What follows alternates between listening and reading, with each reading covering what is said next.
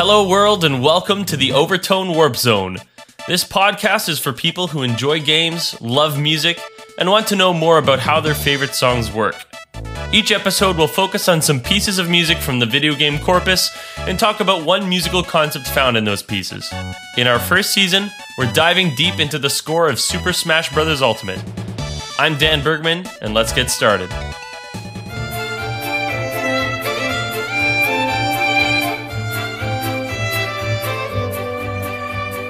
Alright people, it's time we start getting serious at this here gaming music podcast and talk about Mr. Video Game himself, Mario. The mainline Super Mario Bros. Series is the best-selling in video game history. As of September 2015, a total of 310 million copies of Super Mario Bros. Games have been sold. So that figure doesn't even include Super Mario Odyssey or anything beyond that.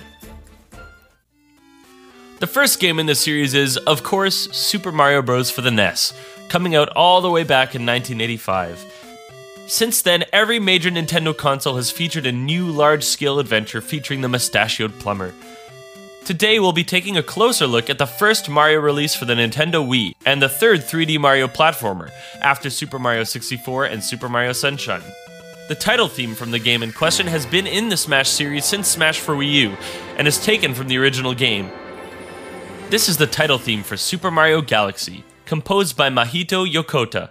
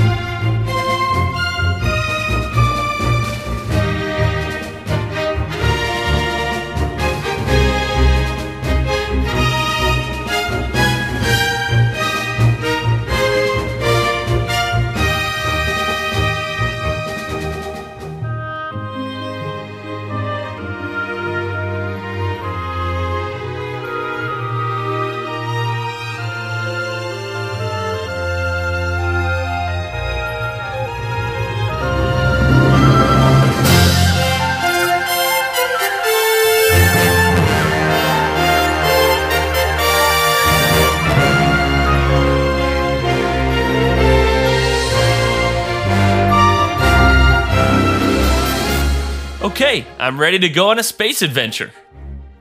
Each new iteration in the Mario series is a massive undertaking from the developers, and Super Mario Galaxy is no exception. The director, Yoshiaki Koizumi, actually had the idea for a Mario game with spherical surfaces all the way back when the first GameCube tech demo premiered at Nintendo's Space World event in 2000.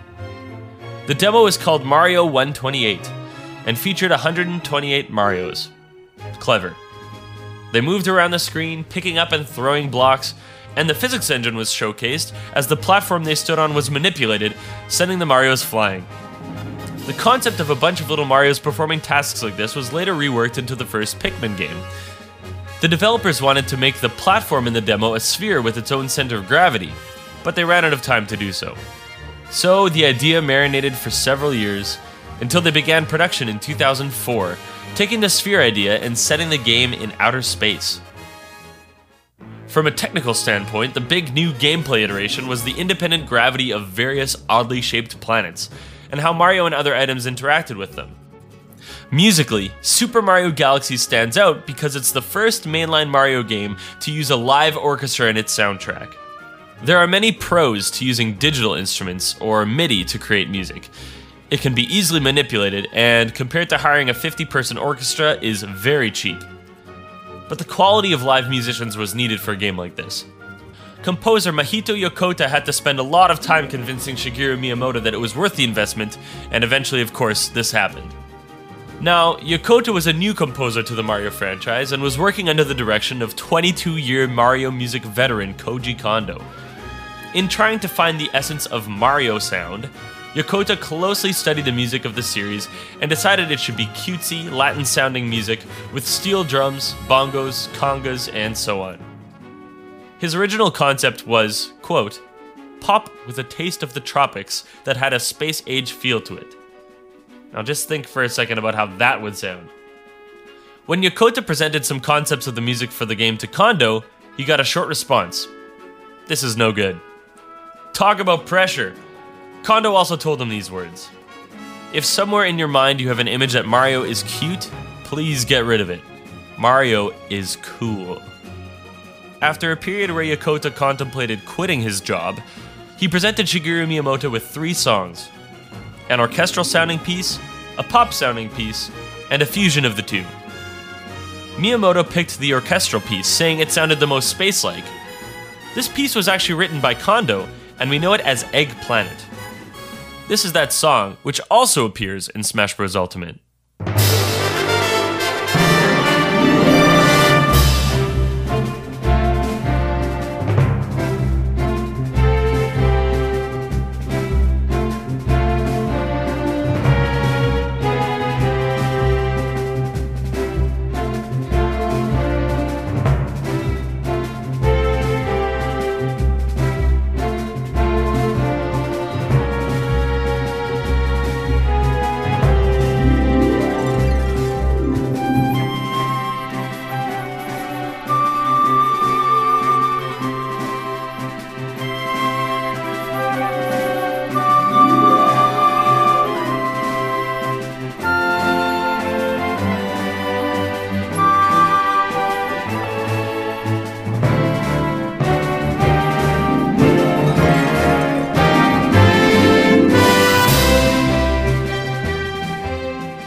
After feeling more grounded in the direction of the soundtrack, and being more comfortable with orchestral composition in the first place, Yokota was renewed with passion and quickly composed the remainder of the soundtrack. Of the 28 pieces, Koji Kondo composed 4 of them, while Yokota composed the rest. As you listen to the soundtrack of Mario Galaxy, you can definitely feel that this direction was the right choice. Listeners are reminded of the sound of grand adventure films, particularly in the realm of the classic space opera Star Wars. Listening to the first few notes of the theme in particular really gives us a sense of exploration and wonder. There is a reason for this. Today we explore Lydian Mode!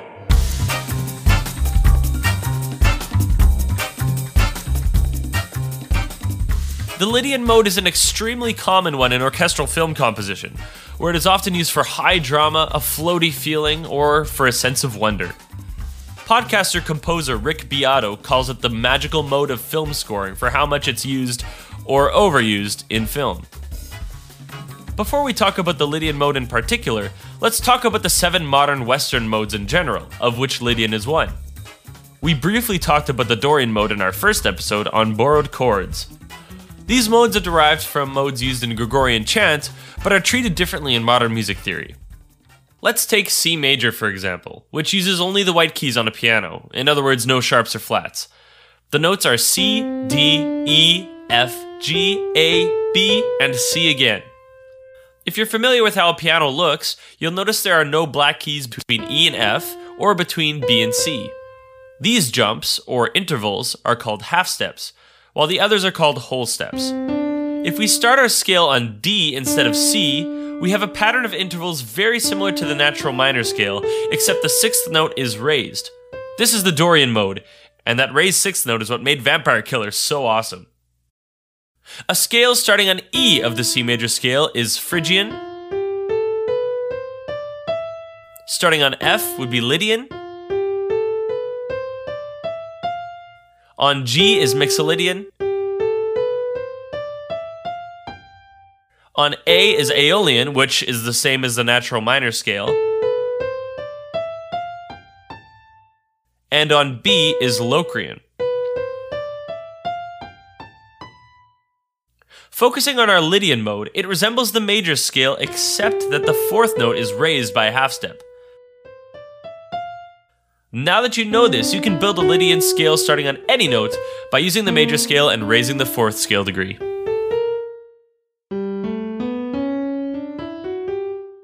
Okay, all that theory aside, we're looking at the Lydian mode exclusively today. Since we talked about how much the scale is used in film, let's start with some examples there. A good place to start is with John Williams' theme for Yoda, which appears in Star Wars Episode 5, The Empire Strikes Back. Yoda's character is full of mystery and wonder. He represents the old order of space wizards known as Jedi, who hold the secret to the power that the protagonist Luke could potentially harness. Here's that theme.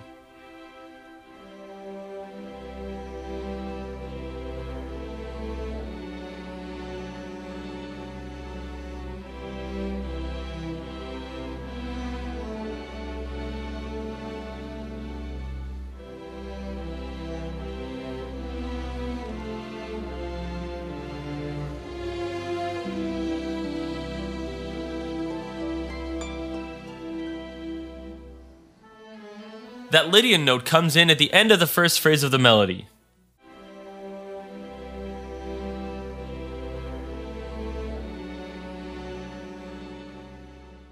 It's this note that captures that mysterious sense, and it pops out all the more since we have a pedal tone on the root note of the key throughout. This is a common practice when using modes. Even when changing to a new chord, we keep the original bass note to keep us grounded. Here's what that theme would sound like if it stuck to notes in the regular old major scale.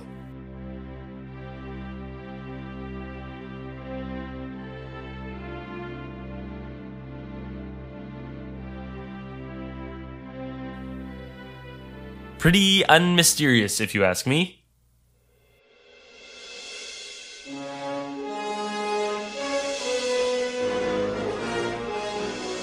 Here's another more adventurous example of the Lydian mode in film music, the Back to the Future theme composed by Alan Silvestri. In this music, Marty McFly inadvertently has an adventure in a sci-fi DeLorean time machine built by eccentric inventor Doc Brown.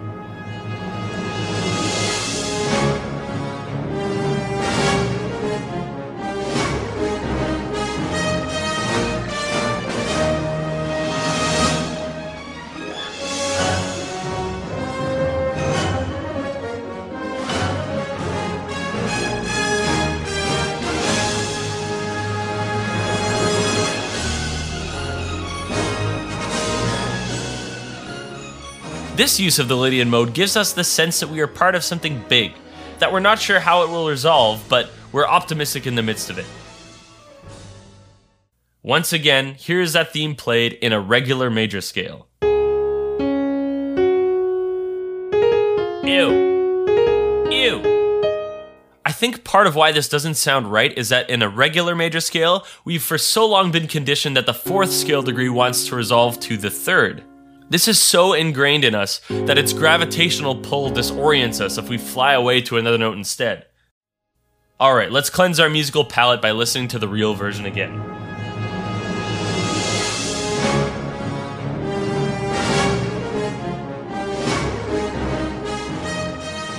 Ah, that's better. Okay, back to Super Mario Galaxy. We hear the Lydian mode almost as soon as the theme plays. Now that your ears have some experience picking out that Lydian raised fourth scale degree, have a listen to the first 6-note motif of the theme and see if you can find it. Listen again and pay special attention to the fourth note of the melody.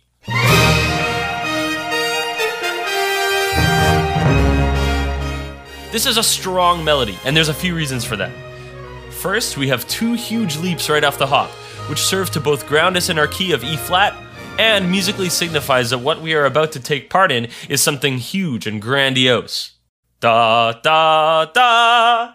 Next, we spiral around the major third of our key until we land on it. Da, da, da. The strong major chord emboldens the listener that this will be a fun adventure and gives us hope. And at the same time, that raised fourth gives us that ungrounded, gravitationless sense of moving untethered through the melody, and yet finally landing and resolving on our familiar major chord nonetheless. One last time, let's hear that melody again, but with the major scale instead of the Lydian mode.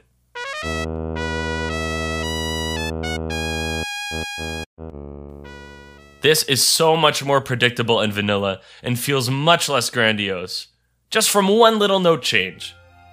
It's a good thing Mr. Yakata decided on the notes that he did.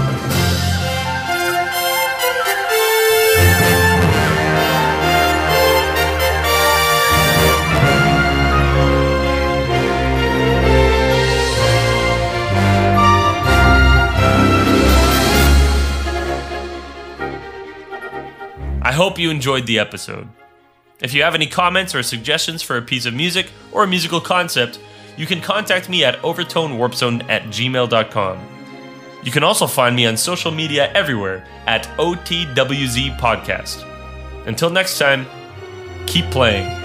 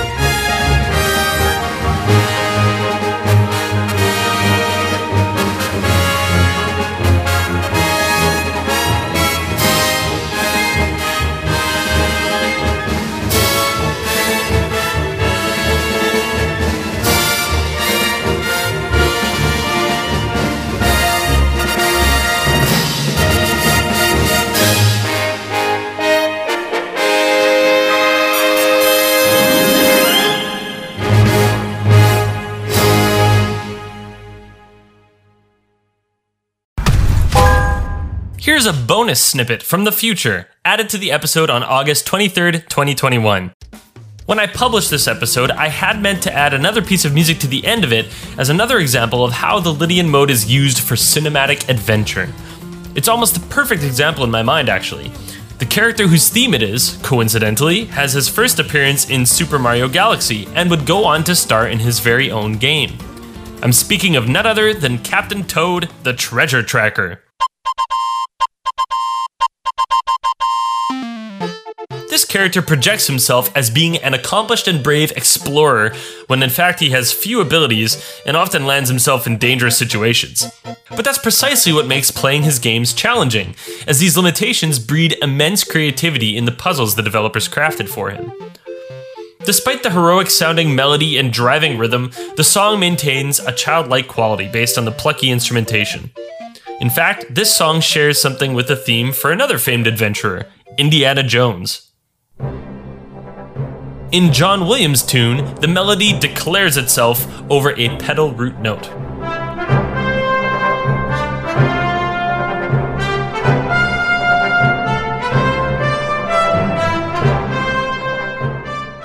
The same thing can be said for our mushroomy hero. In Smash Bros. Ultimate, we get the tune Plucky Past Beginnings from Captain Toad Treasure Tracker.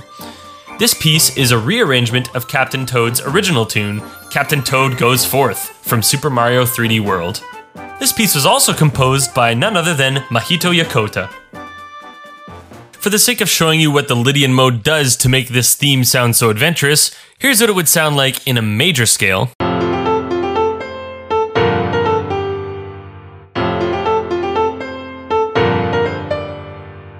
And here it is again in the Lydian mode.